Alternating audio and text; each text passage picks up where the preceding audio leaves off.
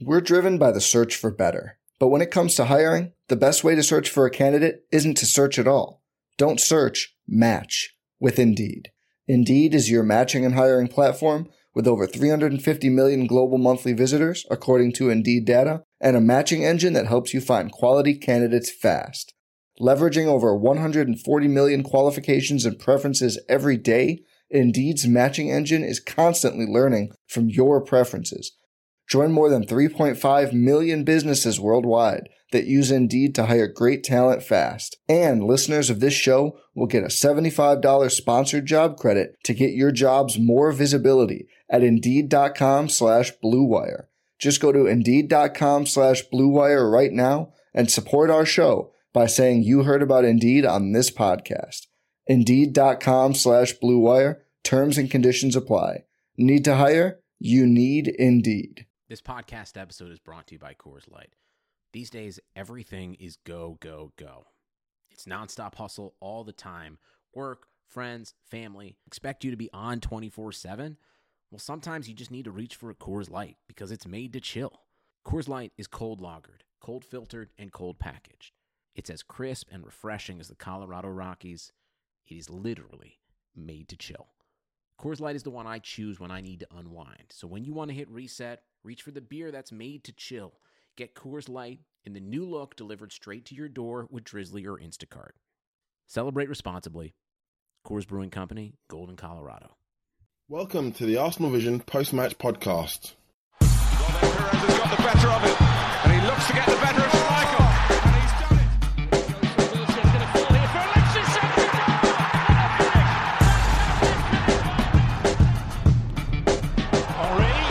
chance.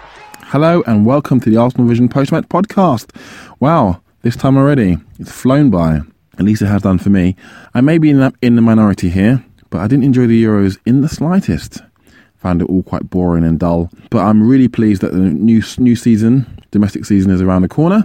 And we can see the Arsenal again in a lovely red and white.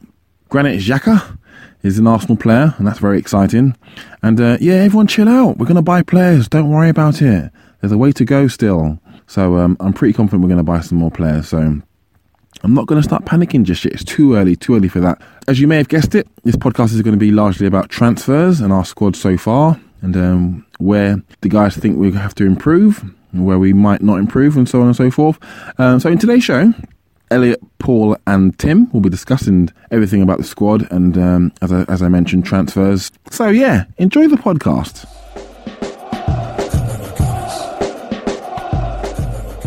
We're here to talk about a proud institution that's been around for hundreds of years that seems to be destroying itself from the inside. No, not that country. No, not that one either. We're talking about Arsenal. This is the Arsenal Vision Post-Match Podcast. My name is Elliot Smith, and you can block me on Twitter at Yankee Gunner. Oh, it feels so nice to be back in the seat, ready to talk about transfers. That's right, because at the end of the day, it's not the matches we're here to talk about, it's the transfers. And so we have a transfer special with Paul, who hasn't been following transfers, and Tim, who hates discussing transfers, and me, who's just going to complain about Giroud. So strap in, should be a lot of fun. Paul and Tim are here. Hello, Paul. Hello. You can find Paul on Twitter at Posin in My Pants. Tim is here. You can find him on Twitter at Stilberto. Hello, Stilberto. Hello there. If that is your real name. And you can write a review of this podcast, and please download it and share it and tell everybody about it, because this is going to be about transfers, so it'll be the one episode of the season that anybody listens to. Sadly, we don't have a lot of them to discuss at this stage. We have a exceptionally well-named Swiss midfielder we'll talk about, and a Japanese starlet. But let's start with the transfer that didn't happen. The summer did kick off with Granit Xhaka. We'll get to that, but I want to talk Jamie Vardy for a minute. There was supposed to be a podcast actually a little while back to discuss the impact Vardy would have on the squad. So I'll start with you, Tim. What is your opinion? And obviously none of us know specifically, but what is your opinion of the Vardy situation in terms of why we went after him, why he didn't come? How did you resolve all of that in your mind? I think the reason we went after him is pretty obvious in terms of, the striker market it's a very, very bare cupboard at the moment. And I think, ordinarily this is not the sort of guy that Wenger signs. He doesn't spend money on 29-year-olds with, fairly shady histories, shall we say, with certain incidents. I mean, he's taken a gamble on, bad boys in the past, shall we say, the likes of Anelka and Van Persie. But they've always been a little bit younger, and you felt that perhaps, they've probably just got a bit of maturing to do, and Wenger can take them under his wing. And, Vardy, not really that type. Really, I think it's just becoming clearer and clearer that, we've been working our way down a list of targets for several summers now, having failed to land several strikers, and this was just another one on the list. This was just like number 4 or 5 on that list, and I don't think he was mad keen on Vardy per se, but I think he just looked at it. Someone told him that there was a release clause, because that was not public information. In fact, when Vardy signed the contract in March, it was said publicly that there was no release clause, which we know now not to be true. And I think they just thought that they could get it done quickly, get a problem position pretty much sorted, at least for kind of 2 years or so. And that then we can move on and kind of do other business. And it looked for a long time like it would be quite simple business to do. And, if a club finds out about a release clause that isn't public information, that's because they've been given that information by, somebody close to the player. So I think we can assume that Vardy was keen. And then, for whatever reason, he seemed to change his mind at the last minute. I think even had we landed Vardy, we might be feeling a bit better about the squad, because we'd have, the Golden Boot winner from last season in the Premier League. He wouldn't really need that much in the way of adaptation to the league, or even really to the team. But there still would have been question marks, and not just over kind of his age, his history. I don't think any of us give much of a shit about his resale value. And, for people that kind of accuse Wenger of stinginess, I think people have to realise that we were putting down 25 million for a 29-year-old. We were never going to see any of that back.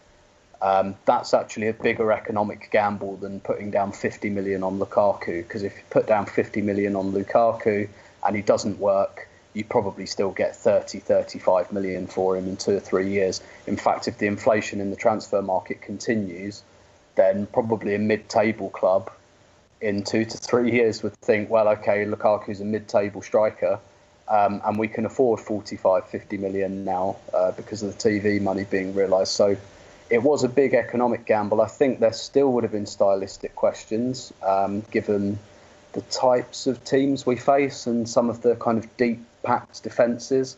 And I think you saw during the Euros for England, England faced that same problem. And actually Vardy didn't, he was quite anonymous in games against the likes of Iceland and Slovakia. So there still would have been questions. And I think Wenger knows that, but I think it was kind of a move of desperation, but one that they thought they could get done quite quickly. And obviously it hasn't worked out that way. Yeah, well, and also by it not working out, it saved all of us, especially including Takuma Asano, a great deal of ethical rationalizing that we would have had to do. So, the whole he's a cunt, but he's our cunt thing, well, no, he's not our cunt, so we can go back to being a cunt. Paul, without diving too much into your thoughts on why the transfer was something we went after or why the transfer is something that didn't happen, was Jamie Vardy a player that you wanted to see at Arsenal, and how do you feel about him not coming? Relieved or dismayed? Gutted. Well, I was gutted. I'm over it now. No, I thought he'd be a really, really useful addition. So you were in the he's a cunt, but he's our cunt camp. Well, no, not really. I was in the he's a bit like Suarez camp. That stuff doesn't really bother me as much as it seems to bother most other people. Well, they're not joining your family or sitting with you at dinner. So yeah, it's not only that. I guess I don't think that our perfect boys are that perfect and that bad boys are all bad. I don't think Luis Suarez is a horrible individual. I think there are things about him that are a bit repulsive, but I think so I won't go, I won't get too carried away. I just think everybody's a bit of a work in progress. And when, here's what I think about Vardy. Wenger always talked about how you needed, these are the wrong words, but you need that kind of street roughness, and you don't see it in Europe anymore. You see it in South America. That's why those guys are all fucking animals. So, the holding his nose for Vardy, he was going to have to hold his nose for quite a few of these South American footballers, your strikers. They're rough. Yeah. Diego Costa is beyond the line, but there's lots of other utter wankers, and that's so, Wenger will make, and you can find various quotes over the years, he will make an exception for a particularly talented player, and in this day and age, that basically means a striker or somebody who's going to get him some goals. And looking down the other end of the spectrum to my favorite person on the planet, Theo Walcott. He's a lovely, lovely boy. But we'd all swap some of that loveliness for some street ugliness, some getting in somebody's face, this irrationality, this getting fucking worked up over shit. What did you think of quickly though? He would have been a fit for us against what we often see, which is compact defenses and 10 men behind the ball. Yeah, well, so this is what I'd say. Sometimes the reason we see so much of that is because we don't take our counter-attacking opportunities.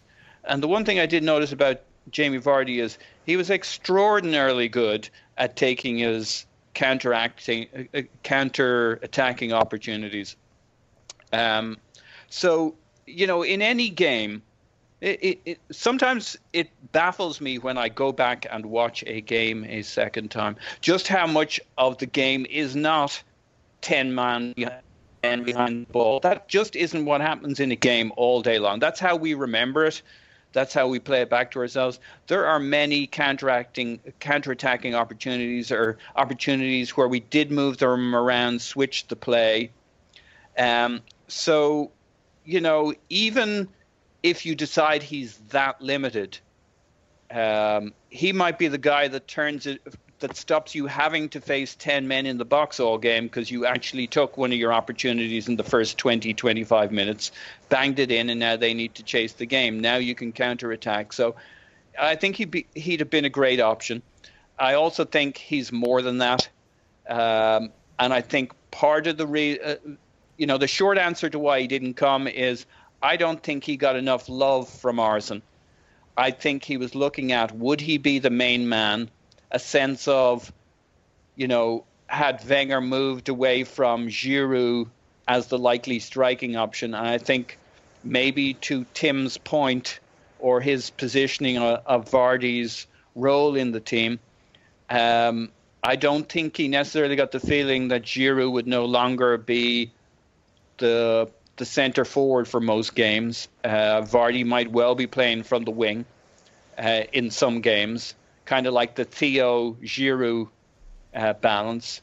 And I think maybe part of why he backed off was not being the main man from a striker standpoint, where he's king at Leicester. Yeah, I mean, maybe he also was worried that he couldn't live up to the level at Arsenal, that the scrutiny would be too significant, that the spotlight would burn too brightly. I mean, some people feel better being a big fish in a small pond, and with a better contract coming for him, that may really have been good enough. In a town where he'll always drink for free, and the bright spotlight of celebrity won't shine on him quite as hotly. I mean, you look at Tim, even on this podcast, right? He's a pretty regular Arscast guest, but he still comes back to this one, where he can really, really shine and be one of the bright spots of an otherwise fairly dull endeavor. Let's talk a little bit. Chopped liver. Yeah. Oh, yeah. I'm Serge Gnabry. Yeah. Maybe that's James. At best. Yeah. Yeah. You can be Takuma Asano. Well, I guess that doesn't work from an age standpoint. You can be Per Mertesacker. How about that? You can captain us. Okay. You're a little slow, but you're strong of character. So let's talk about, and real quick, let me put a code on the Vardy thing. I think Vardy is the frustrating worst and brilliant best of Wenger in one move, because Wenger looked at a guy who scored tons of goals in the Premier League, clearly seemed to be cut out for the league, had some of that tigerish spirit, had the pace, could clearly finish, and he said, you know what? I can get this guy for $25 million. Other strikers out there that I'm even remotely interested in are going to cost me $60 million. This is an absolute steal that leaves me a lot of resources to go and strengthen my team in other places. And strategically, it's brilliant. And at the same time, it's terribly frustrating. Because at the same time, I never felt Vardy was the level we should be shooting for. But the level we should be shooting for is going to cost you 50, 60, 70 million. So it's brilliant, Wenger, because what a tremendous bargain for a proven Premier League player at an age where he can still perform for the next year or two and help the squad. But frustrating, Wenger, because just go spend the $50 million and go get the guy that you really want. You know what? You go out with a bang. Go throw $80 million on the table at Dortmund and see if you can get Aubameyang. Go buy Lukaku. Go get the guy you really want. Don't get the guy that's a bargain. Go get the guy you really want to see play for Arsenal, who's going to help us forget Thierry Henry and Dennis Bergkamp and Ian Wright and you know, to some extent Robin Van Persie and guys like that. Anyway, we did get a hell of a good player. Go ahead. Yeah. Can I just ask a question, because I'm quite curious to get your thoughts on this. If Danny Welbeck was fit, do you think we'd have made the bid for Vardy? That's a really, really interesting question. I think we still wanted a striker. So you and I have discussed this. I don't think either of us believe he's totally sold on Olivier Giroud. And I think he's been looking for someone to be the first choice instead of Olivier Giroud for a while. I mean, he did go after Higuain and then turned his attention to Suarez, and I think there's some credibility to reports that we were looking at Benzema. So he's wanted that Rolls-Royce striker. I think he probably doesn't go for Vardy. You're right. I mean, maybe he feels like then he's only going to buy someone if it's really that Rolls-Royce footballer that he wanted. But I mean, he even made the point, Tim, right, when Welbeck went down, that now he has to buy up front because we're short. Yeah. We did get a hell of a player. I think we should discuss him. I think it's easy to get lost in the negativity of the mood right now, and we will certainly get lost in that negativity before it's all said and done. But it's important to remember that we started strong. So I guess I can start with you, Tim. How excited are you about Asano? No, I'm kidding. How excited are you about Granit Xhaka? What do you think his role in the midfield will be? I'm really, really excited because I've been waiting for, and I'll caveat this by saying, you know, I haven't seen an awful lot of him. You know, I watched him at the Euros. I've read about the type of player he is, and I think we've been crying out for that type of player for quite a long time. Certainly at least the last 2 seasons, when it's just been clear that Mikel Arteta didn't have any legs left. And I think you could have even argued before that, as much as I love and admire Mikel Arteta and think that what he brought to Arsenal was very, very undervalued. You know, he still wasn't world class in that role. He was better at it than people thought he was, but still not a vintage player at the base of that midfield. I thought Coquelin was a lovely surprise, who became important to the team very quickly, and I really liked what he did. I do think that perhaps in the second half of last season we started to see some of his limitations, and it looks to me like we've got somebody at the base of that midfield who can, at the risk of oversimplifying, who brings both of their qualities. So someone who can run around like a headless chicken and go crashing into tackles and win the ball back, but someone who can pass the football as well. Probably someone in the mould of Emmanuel Petit. And that's really, I think, what we've been after for such a long time. You know, even going back to when we narrowly missed out on Xabi Alonso because Liverpool didn't get Gareth Barry. You know, we've been looking for this player probably since that summer where we lost Gilberto Silva, Lassana Diarra and Mathieu Flamini all at the same time. We've been really looking for this player. And I think what it gives us in terms of, if Arsene Wenger's spending £30 million on him, then he's a first 11 player. And I think what it gives us is it gives us a lovely, lovely spread of qualities in that midfield. When you think about El Neni, Cazorla, Granit Xhaka has now been added. You've still got Wilshere and Ramsey there. You've got just about every type of central midfielder that you can think of. And I'm absolutely fascinated to see how Arsene Wenger kind of brings them all together. I have my suspicions that he's been kind of looking towards adaptability for quite a while. So he's been looking towards being able to play 2 or 3 different formations or systems, depending on the type of game. So I think maybe Xhaka has been bought as a present for Aaron Ramsey, perhaps, for a lot of our games, so that we can go to that 4-3-3 maybe that we saw a couple of seasons ago. That's probably too open for some games, so we can bring Cazorla or El Neni into the base of that midfield as well. It gives us so many options in terms of how we shape that midfield.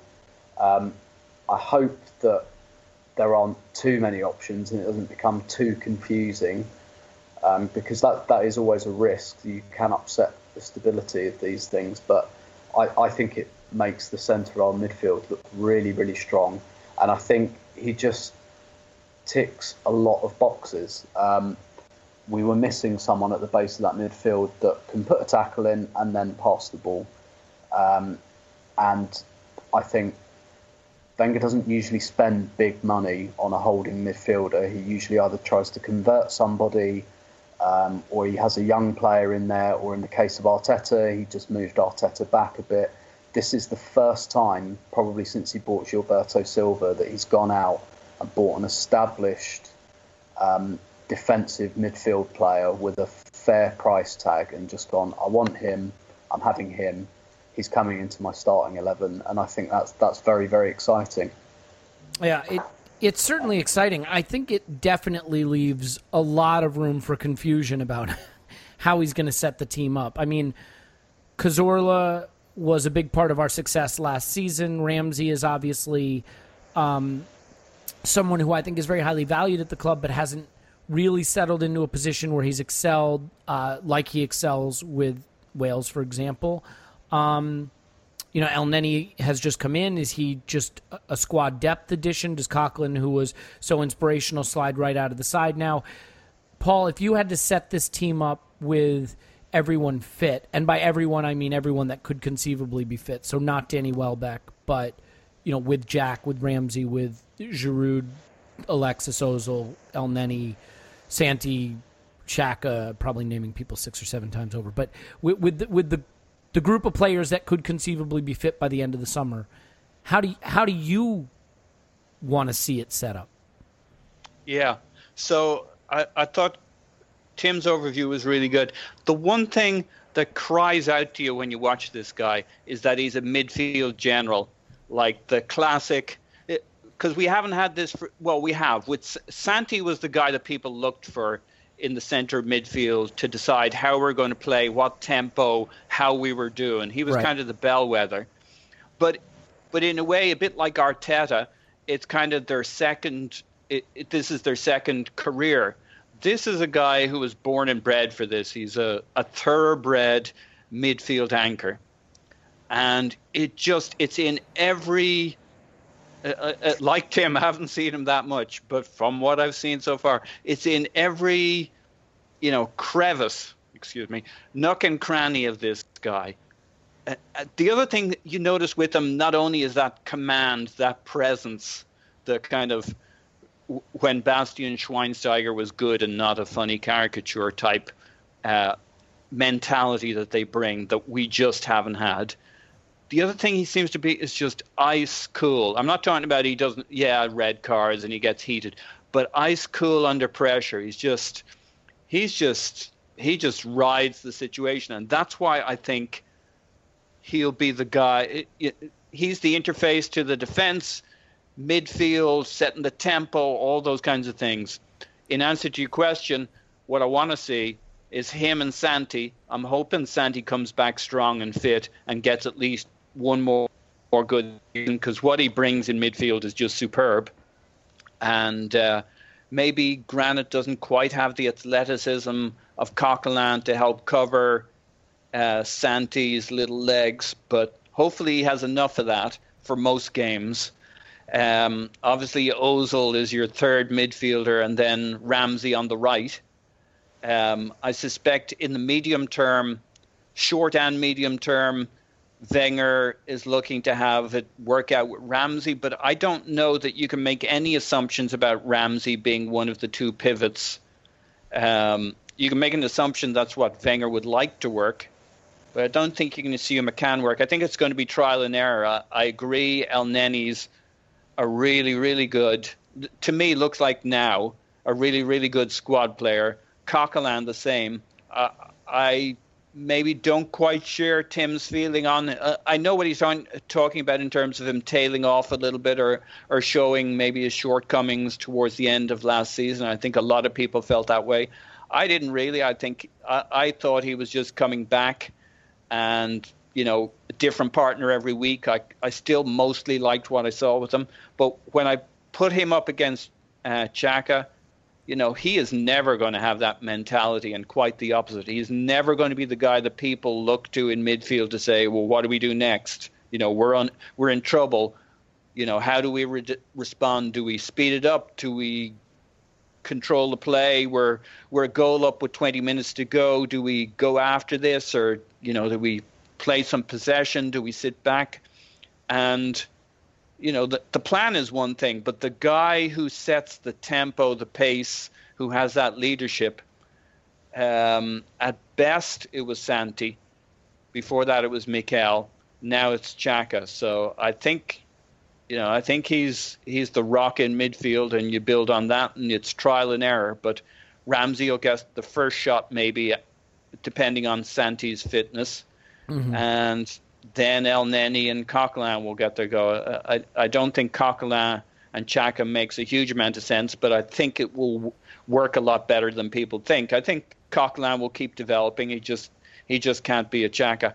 Yeah, I mean, I think as long as we're going to play a midfield too, I just have never thought that Ramsey is perfectly well suited for it. First of all, Ramsey is a guy that you want to be able to operate further up the pitch, I think, to get the best out of him.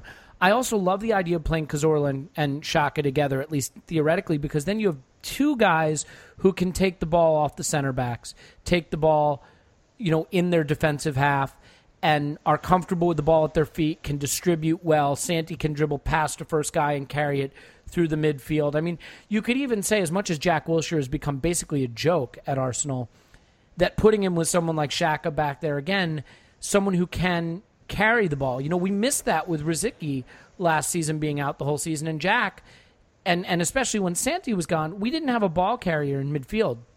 Someone who was comfortable beating the first guy in midfield and advancing the ball into positions to distribute where we had numerical advantages. So I think with Cazorla and Xhaka, you have good recycling of the ball. You have two players that are comfortable receiving the ball, with facing the back four and turning and distributing, which is something Coquelin obviously didn't do. And with Cazorla could take the brunt of that work, but Ramsey I don't think can.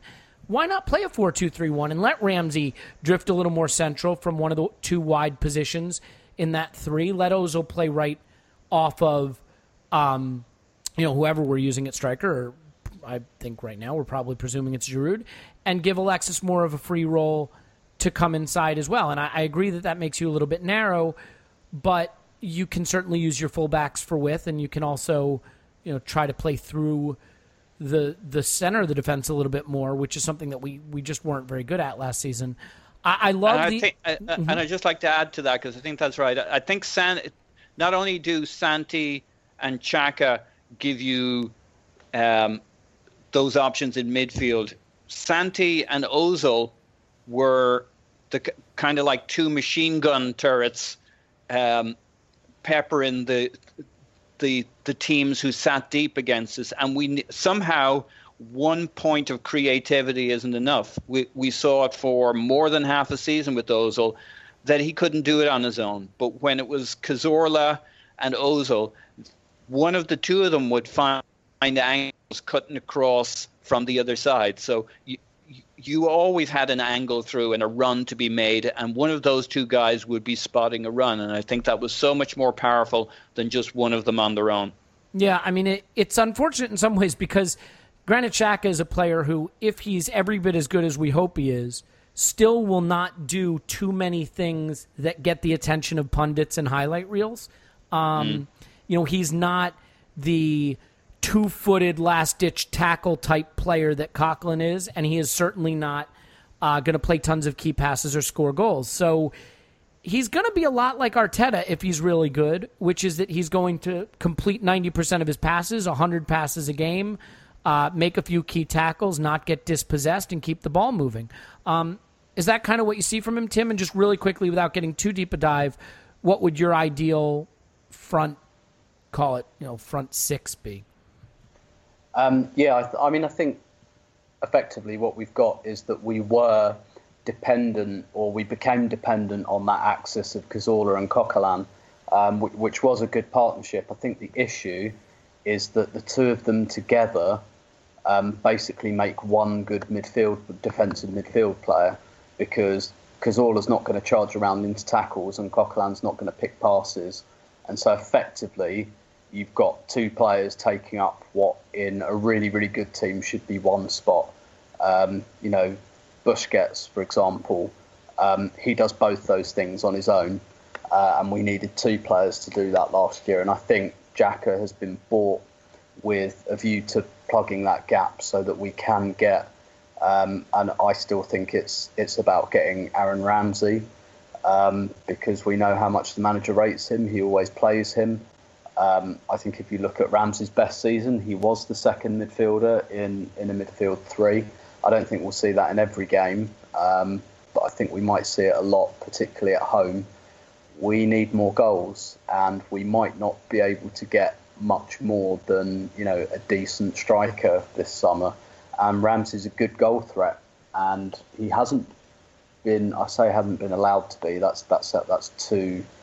Being kind of forgiving too generous of him. to him. Yeah. But at the same time, we know that there's the potential for 15 to 20 goals a season in Ramsey that we haven't really seen, largely, to do with the system that we play.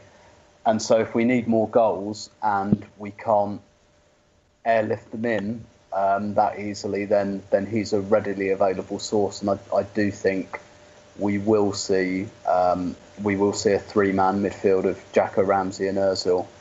And I think that would be my preference for about 60% of our games, perhaps, to have those three, to have Alexis. At the moment, I would have Iwobi, but again, I'd like to think that we'd buy someone quite established.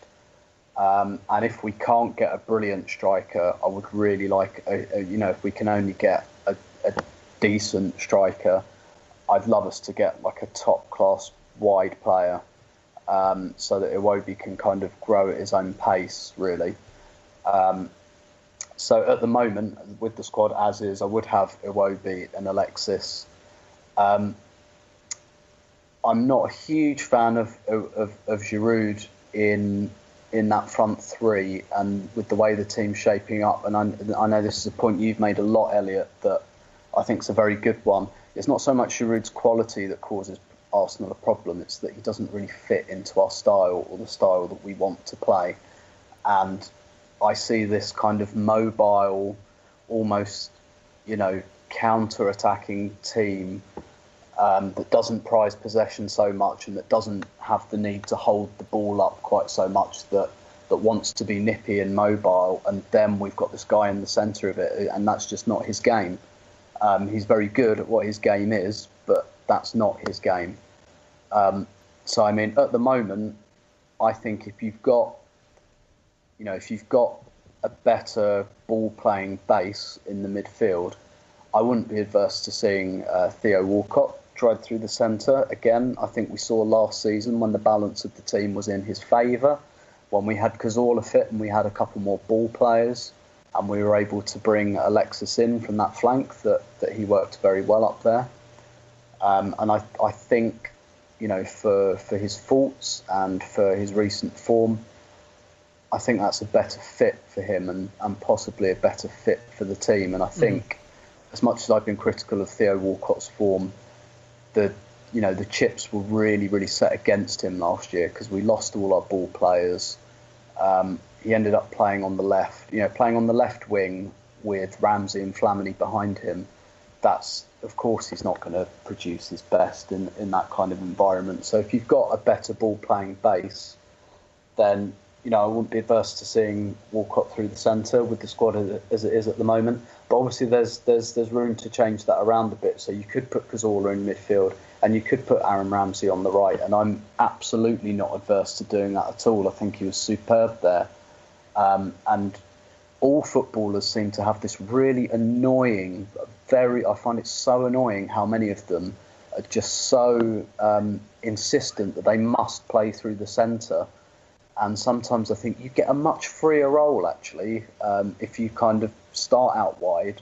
You don't have to be obsessed with the screen graphic of you being a winger.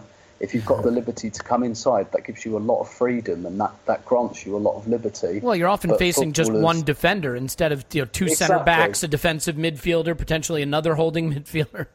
Precisely, like when Theo Walcott was kind of banging in 15, 20 goals from the right, and then he's going, right, I want to be a centre forward, and you think, but you're scoring loads of goals from the right because because you can be very effective from there. But this is something that all footballers, they all want to play through the centre, and I think some of them just lack perhaps the footballing intelligence to realise that actually you can get a lot of freedom, by moving out wide a bit. And I wouldn't be adverse to seeing Ramsey out there if that suited the team better. Yeah. Look, everyone knows playing up through the middle is how you sell children's books. I think that's that's where Theo's head was at. It's funny, and people call me crazy, but I look at how France played, and one of the players that really shined for France, especially with Giroud in the lineup, was Antoine Griezmann. And I don't think it's crazy to suggest that Aaron Ramsey could do some of the things that Griezmann could do, because he has an eye for those runs, and he has an eye for goal when he gets close to goal. But with Ozil in the squad, there's really no way to play Ramsey that way. And then you put him back in a midfield two where he's got Ozil in front of him and Giroud occupying the center of the pitch, and he's far from goal, and you start to say, are we maximizing his capabilities? And it really comes back to something you've talked a lot about, Tim, especially last season, which is the squad just built in a really strange way that has a lot of players kind of sort of making do with a position that isn't necessarily ideal for them. And that's a bigger problem than who's in the squad. It's how you fit those pieces together. I do want to move on, but Paul, I'll give you the last word on this. I mean, is Ramsey the mystery we have to solve to make this whole thing work? Yeah, I think there's a number of players who trip over each other. And if you look at the comments of Theo and Wenger just at the end of the season, it's almost like they both came to the conclusion, one of them was already on that page, that Theo should play from the right. I mean, Theo backed off a lot on where he played to he just wanted to play, and it was quite nice out on the right wing. And Wenger has made comments that sounded like Theo gets that he's good from the right wing. So I think if Theo's still at the club at the end of the summer, and how that conversation's changed out there, everybody thought he was definitely gone at the start of this summer. But there are no definitely's with all of these players. We had a long list of players who would go. I don't think we all feel quite as strongly that they're all going now. None of them are going right now. None of them are going right now. So football's a funny old game. So if he's with us at the end of the summer, I think his daytime job will be playing from the right, maybe as a super sub, though injuries may allow him to play a lot of games from the right, because we've got no width. We know the story. As things stand, Giroud and Alexis trip over each other in the middle. Alexis doesn't go wide. We got no width. And so Ramsey gives you some width. He runs in behind more than he gives you width. But if he'll actually put, the other problem was Theo would play from the right, but he'd creep in to like the center forward spot a lot. As opposed to when he played with Van Persie, he'd get to the byline, he'd push the boundaries, he'd stretch the pitch. And if he goes back to wanting to prove he can really have an impact from the right, he's a weapon. So yeah. Oh, he's a weapon, all right. Boy. Yeah, look, I think there's a lot of players tripping over each other. And I think I wanted to add on Iwobi, who I love. He can get in behind, but he's tending to play, again, kind of moving in towards the middle, into the same space Alexis and Giroud can often be found. And so you still have the problem, who's going to stretch them, who's going to get in behind. And it's kind of Ramsey and Theo. Mm-hmm. And they can't both play from the right. And I agree with you in terms of, it's been a long time since Ramsey was a success as the second pivot. I know it was some number of years ago, but when you count how many years ago it was, he was a younger player. And what I think we have a problem with him and Alexis in that their career, their success, their ego is tied up with their international performances. And they're never going to be happy playing at Arsenal in a different way.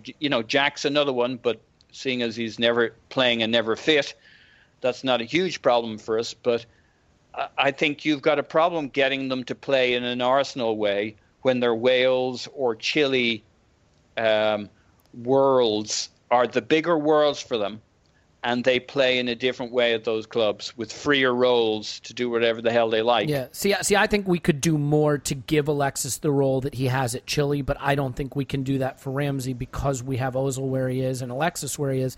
Here's what I would say about Ramsey and why I think he's so important. He is the best player at Arsenal we are getting the least out of, if that makes sense. Alexis is a great player, and we're getting a good amount out of him, maybe not as much as we should. Ozil is a great player, and we're getting a ton out of him. Ramsey, at least we think, maybe kind of sort of is a spectacular player, and we are getting far short of spectacular results from him. So if Ramsey is a spectacular player, we have to find a way to get spectacular performances out of him, because there's not a player of his quality coming into the squad this summer from the looks of things. Let's move on to the colossal disappointment and tremendous disaster that is our front line. Tim, at this point, just really quickly, couple word answer, and then we'll dive into it more. Do you think we will get a striker this summer? Yes. Okay. Do you think we will get a big international quality, well-known striker or a project? Neither. I think we'll get another Danny Welbeck sort. So fairly well renowned, known, but probably in the kind of B category of strikers. Okay. Do you think we will get another attacker in addition to that player? We will definitely try. Okay. Yes, I do. So as it stands right now, with neither of those players in the fold, on a scale of 1 to 10, where 1 is chill out, man, Netflix and chill, everything's fine, we're winning the title by a walk, and 10 is burn it all down, how worried should we be about the state of the squad today? I'm probably about 3. That's it? At the moment. No, yeah, well, I mean, sorry, if the window closed today, what I mean is like if this is the squad we're going to have. Sorry. That's what I meant. Sorry. I'd probably be pushing towards an 8. Better. I like it. That's pitchforks at least, and A4 paper. I mean, we know for almost an absolute fact, we cannot win the league without another striker. We knew that when we had Danny Welbeck fit. We definitely, because we've tried it, haven't we, many times, and it's where do we always fall short? Goals. We haven't scored enough goals in the last few. I mean, it's so obvious, and Arsene knows it as well, which is why every single summer he chases a big striker. So it's very, very obvious. I think the way it may end up panning out, and not to mention, of course, that with Welbeck injured, we're short on numbers, let alone quality. I think the way it may end up panning out is that we'll maybe reluctantly put the money down for someone like Lacazette from Lyon, who, if you remember the way the Danny Welbeck signing came about, for instance, I think it might be a bit like that, in that I don't think Wenger was ever 100% sold on Danny Welbeck. He didn't even do the deal. Gazidis bought him and dumped him in Arsenal's lap. You didn't read that? I'm pretty sure I read that somewhere. And Welbeck was training at London Colney on deadline day with England. I mean, he literally jumped into the net. Yeah. And it still looked like we wanted him on loan. But it was one of those where Giroud was injured and we had to do it because our choice was Sanogo otherwise. And he's back, baby. It was pretty obvious that wasn't going to cut it, so I think he reluctantly signed off. As much as I think he admires Welbeck and likes Welbeck, I think he was reluctant with that one. I think we might see the same again, where the money might go down is on a kind of a wide player for that front three. Someone like, and we were in, I'm 90% sure, that we were in for Mkhitaryan from Dortmund very seriously, that we wanted that done nice and quickly. That was devastating. I wanted him much more than I wanted Vardy. Yeah, same. And I mean, if you look at what Arsenal have tried to do this summer, effectively they tried to buy, before the end of May, Mkhitaryan, Vardy and Xhaka. And if we'd have got all three of those, you'd have been looking at a squad right now thinking, maybe just we about. Need to, now we can worry about whether Kieran Gibbs leaves and we need another left back, or what the hell we do with the reserve goalkeeper. All of that's massively on the back burner at the moment, that kind of fine tuning, because we only got one out of the three. But I suspect that we'll reluctantly put down the money, probably for Lacazette or something, and then on deadline day you might see, I don't know, a Draxler or something of that ilk. I would take that ilk. That ilk would be just fine ilk for me. Absolutely. And because we've had to use so much energy doing it, when ideally we wanted those three big fish in the barrel by the end of May, that we'll probably still end up with uncertainty over players like Theo Walcott, Kieran Gibbs, the reserve goalkeeper situation. Joel Campbell. On the back burner. Exactly. And so what you might get, we might just about get over the line with those kind of three signings, but there might still be a fair level of uncertainty with some of our squad players, which, may or may not manifest itself during the season if those players start to stagnate or get unhappy. Yeah. It's right now it's really bad because you also have to factor in that Alexis probably won't start the season. Giroud may well not start the season. Ozil may not start the season. And if they do, it's because... and if they do, they're not going to be fit or sharp. It'll be like when Alexis came off the bench against West Ham last season. It'll be rushing them back to nobody's benefit. And, you start to take those pieces out. And look, I know I can be a little bit cynical. I like our squad okay, but you start to take Ozil, Alexis, Giroud out, and it's really mediocre, certainly in the attacking half. And then you get back to squad construction because you have Ramsey and Wilshere and Cazorla and Coughlin and Elneny and Xhaka and no one up front. Our second best wide player, if you class Alexis as a wide player, our second best wide player is probably Joel Campbell, who the manager doesn't even want at the club, as far as we know. So, unless you think it's Theo or Oxlade-Chamberlain, I think you have a hell of a debate about that. Paul, if it's Theo. Right. No, that wasn't the question. Well, what I will say about this is, I can't remember Theo having a good game out wide after getting the striker role briefly. Since then, when he played out wide, he was terrible. But anyway, right now, if you had to add two pieces to this squad and only two pieces to the squad, are they two forwards? Is that where we need to add if we're going to have any hope? A Draxler, I think, would change our whole front line and our attack. Would you try to convert him into the Robin van Persie? I think there's some people that have suggested maybe he could be a Robin van Persie style striker. instead of a wide player, or do you see him as the wide player and then we still need a striker? I see him starting as the wide player because I think that buys you a lot. I agree with everything we've said on Giroud, that Wenger's would have taken a Luis Suarez, obvious, which would have made Giroud the backup, the alternate, the option. I think if he brought in a Draxler, he might well hope and look for him to become that player. I mean, he's talked about everybody who came in, from Alexis to whoever, as, potentially being, Podolski as being convertible to a striker. So it's very much how he would see it. But I don't see him starting this season as the central striker. I think he'd be very happy to use.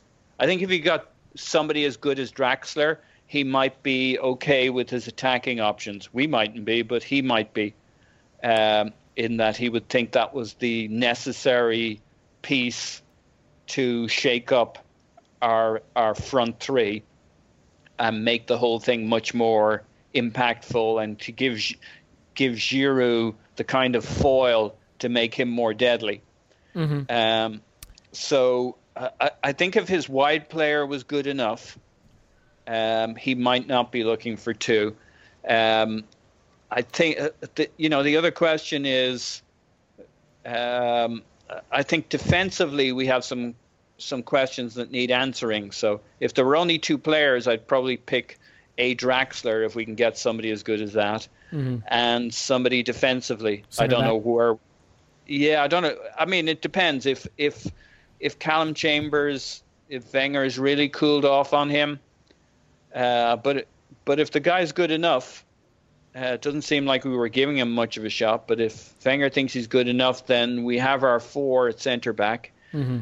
And we need full backs. So it's really amazing. I mean, if you think about it, the preseason starting and there's real questions about fullback, center back, backup keeper, striker, wide player. I mean, there's a lot of business, ins and outs, still to do. And the last time I can ever remember the squad needing as much done before the season starts was the deadline day dash, a few seasons back when we got Arteta and Mertesacker. And those were, I believe there had been an unfavorable result maybe in Manchester just prior to that happening. All right, Tim, question for you, because that's how this works. The red wedding. Player, unfavored player that you could conceivably see having a really strong season for us and making a difference for us this season. That's a good one. Because a lot of that is tied up in who we end up buying, really. Let me answer that for you. His name starts with no and ends with one. I'm kidding. I kid because I love. Unfancied player. I'm going to say Alex Oxlade-Chamberlain. I thought you might. Because I really think there's a good player in there. And again, not to entirely excuse the season he had last year, which I don't think anyone would say was close to good enough, really. Even me, who's kind of sympathetic towards him, just like Walcott, I don't think the team was really set up for him. Again, if you're part of the front three at Arsenal and you look behind you and it's Ramsey and Flamini building play, for a player like Oxlade-Chamberlain, there needs to be somebody in there that's a bit creative, like a Cazorla, or maybe like a Iwobi on the other flank, someone who's got a slightly different style. What Chamberlain had last year, the same as what Walcott had last year, what Ramsey had last year. The reason all these guys underperformed is they're all in the same category of player, and the team just didn't have enough of a mixture to it. And I maintain if you reverse the injuries last season and, you take those guys out and let's say Arteta, Cazorla, Wilshere and Rosicky were fit, you'd get the same problem but in a different way. It's too many of the same types of player. Mm-hmm. So while Chamberlain, that doesn't mitigate the fact that a lot of the times his second touch was a tackle or indeed a goal kick. the team wasn't quite set up to get the best out of him. He got injured towards the end of last season, and he's having an extended pre-season this year. So he went back early. He flew out to the States to do a bit more rehab, a bit more training. Came back to London Colney a couple of days earlier than everyone. And he had a really good pre-season last year and never really built on it. And this year, I think he must realise that he's quite possibly in last chance saloon. The problem that Alex Oxlade-Chamberlain has is in our current setup, Alexis gives him some problems because, again, they're similar types of player, but Alexis is much better than him, and Chamberlain is going to have to be the one that kind of adapts a little bit if he wants to fit into that team, because he's always going to lose out to Alexis if it's a straight choice between the two. So he's going to have to adapt his game a little bit. I think he's smart enough to realise that. I think he's smart enough to realise that his form last season wasn't good enough. And I think he's smart enough to realise that this is a really make or break season for him. And yeah, I fancy him to do it, actually. Yeah. I would say that if we don't get a wide player, there's certainly a clearer path to that happening, because after the names Alexis and Giroud up front, if it's not Ramsey, it's who? And then you're talking Theo, Ox, or Campbell, and we know the one that the manager would prefer it to be. How about you, Paul? Just real quick, any unfancied play? Do I even need to ask, or should we just say Theo and move on?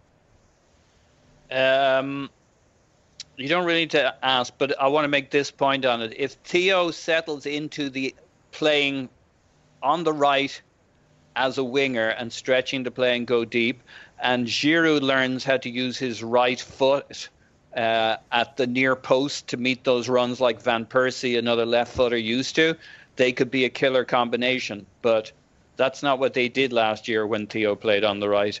And Giroud is nowhere near as good as Van Persie at clipping those, not quite tap-ins, but those kind of curl it with your right foot at the right post. Yeah. I don't want to do the where are we going to finish this year thing, because too early. It's too early. We don't know what the squad's going to look like. We'll have plenty of time. I do think it is fascinating because we felt going into last season we were ascending to being right there on the precipice of winning or competing for a title. We all know what happened, but now with Klopp having a full transfer window and more time with his players, and Mourinho at United spending all the money, and Guardiola the same at City, and just the money in the league leading to some really big names moving to mid-table clubs, I think it's a much murkier situation. So it just puts the emphasis further on the job we have to do in the market between now and the end of the window. But just really, really quickly, I want to end on this. I'll give you just a quick chance. Tim, I get it. You can't always get every deal done early, and we did try. We wanted Mkhitaryan, Vardy, and Xhaka in before or by the Euros. But how damaging is it? The window doesn't close today, thankfully. Mm-hmm. How damaging is it, do you think, to not have the business you need to have done, at least in the main, to have a preseason to gel together? Like, let's say we wind up getting a wide forward and a striker on deadline day. In your mind, then they need a month to gel. You've already lost the first month. Can that alone be a season burned at that point? Potentially, yeah. Particularly when you look at the fact that the fixture list in those opening couple of games hasn't exactly been kind to us. Friendly, no. We've got Liverpool and then we're away at Leicester, and those are going to be two very, very tough games. So really, there is a big need, particularly when we've had so many players kind of going far in the Euros who are either not going to be available or who are going to be rushed back. As things stand at the beginning of the season, I mean, to some extent, you can't really do anything about that. That's just the cost of having good European players. That's just going to be a problem you're going to be presented with.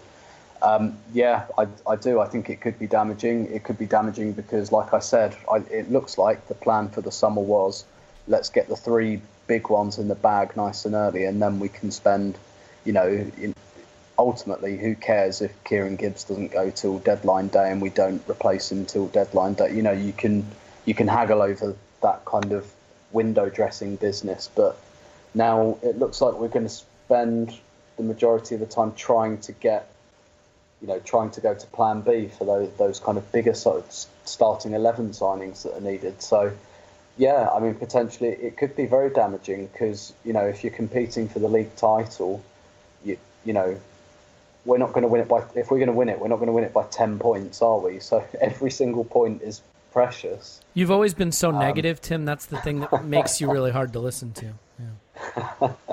So, you know, like, points aren't disposable at any point of the season because they carry equal weight throughout the whole season. So if you lose the first game of the season, like, you never get those points back, whether you lose them in August or May. So it could be potentially very damaging, yes, and I think Arsene Wenger knows that because, you know, like I say, if you look at the scraps of evidence we have, it looks like he's tried to get that business done really quickly.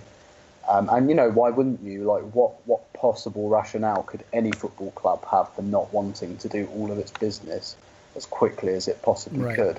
Well, and I think some of it depends also, right, on whether you have a squad that is close to where you want it, such that it can be in reasonable shape. And then, you know, if you can add that wide forward who gives you a little something extra on deadline day, great. I think the problem we have is kind of an ironic one, which is that, like, we could afford to be 4 players short in midfield and still trot out a functional midfield, but we have nobody up front. So there's such a huge burden there. We're approaching the hour mark, and I think there's only so much of this that the listener can take at the best of times, let alone the middle of the summer. So we'll wrap it up. But, Paul, just real quick, because I don't want to shrift you on that. I mean, do you think that the state of the squad as it stands right now is going to mean that whatever transfer business we do get done, if it's late in the summer, we're just going to really struggle to hit the ground running this season? I think that's a concern, and I think a big concern. I think the other big concern is 2 years ago, after a major competition, we were probably the slowest starters, and you'll remember Arsene. Interesting point. Yep. Yeah, making excuses about how tired various players were after Ozil, Mertesacker, Alexis. Yep. Yeah, and really, you know, our rivals had similar challenges at the end of the day. Okay, they didn't go to the final necessarily, but, you know, it took us a long time to recover from that. And here we go again. So that would be the other little nugget I'd throw in there. The one consoling thought is sometimes you put out a different kind of a team, and you know, bringing in Alexis last year against West Ham didn't help, and I kind of feel the same way. Let's go with who we've got. Maybe that's what we did against Manchester when we got beaten 8-2, but that's an unusual event. I think the team, we got to get past basically 2 or so tough games: Liverpool, Leicester City. Liverpool's at home, Leicester City away. Yeah, it's a concern. Let's but just say maybe who we have. It's a good thing we don't have Champions League qualifiers. Amen. Yeah, that is actually, I mean, all kidding aside, that's a huge blessing for us this season. So that should do it for now. I want to just end any suspense for those of you who are wondering why we made it through an hour of discussing and didn't mention Gonzalo Higuain. That's because it's not happening. So let's not fool ourselves. I love the idea, and look, I could wind up looking really stupid about this, but I love the idea that a couple years ago when he was a little bit younger and a lot cheaper, we didn't wind up stumping up for him when Napoli raised the price, but now we're ready to spend $80 million and send Giroud the other way. Which, oh, by the way, wouldn't solve our numerical problem up front. Anyway, but I digress. It has been a pleasure catching up with you guys, and we will start to have more and more of these. We're going to do something a little bit interesting and different at the weekend to take your mind off of all of the exciting transfer business. Knowing our luck, we will post that podcast right as we announce Higuain and Draxler. So anyway, my name's Elliot Smith. You can block me on Twitter at Yankee Gunner, and I hope you will, and I hope you will review this podcast and say nice things. Actually, you can say terrible things. Just give it 5 stars. Everybody wins. Tim, you can find him on Twitter at Stilberto. You can see his writing on Arsblog. You can hear him on the Arscast from time to time, which is what he uses this little training podcast for. Tim, as always, it's a pleasure. It's my pleasure. No, it's my pleasure. It's your pleasure, Paul. And Paul is on Twitter at PositiveMyPants. Paul blogs occasionally and does not pay attention to transfers. So I hope you will take his opinion on this matter extremely seriously. In any event, Paul, it was a pleasure to have you. No. It was my pleasure. Okay, I can live with that. And the good news is, look, at the end of the day, you don't know what's going to happen. Leicester won the league last season. The world is probably going to go into some kind of World War III apocalyptic state prior to the end of next season anyway. So let's just enjoy the ride. We will be back with a podcast that will probably come out Monday-ish. So look for that. And until then, cheers. And we will see you on Twitter to celebrate all of our new signings.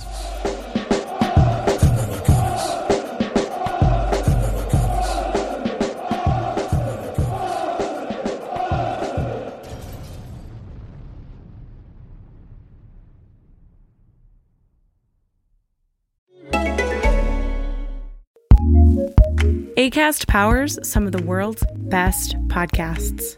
Here's a show we recommend.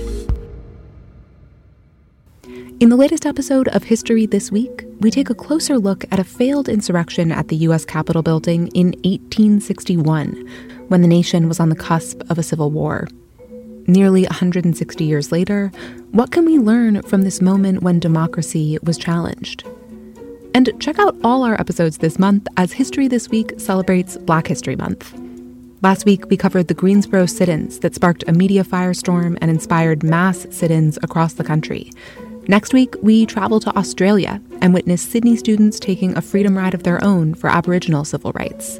After that, we'll be exploring the origins of jazz. For these stories and more, subscribe to History This Week wherever you listen to podcasts. Acast recommends. I'm Mark Chapman. Welcome to the Planet Premier League podcast. Each week, Cesc Fabregas, Nader Manua and myself talk all things Premier League. As a player, you don't have time to talk. No. You don't have time to make a plan. You just need to deal with wave after wave after wave. We watched Coach Carter and he said, afterwards, the game's just about doing this for your teammates. And I remember looking around halfway through the film and half the squad was asleep. Planet Premier League. Listen wherever you get your podcasts.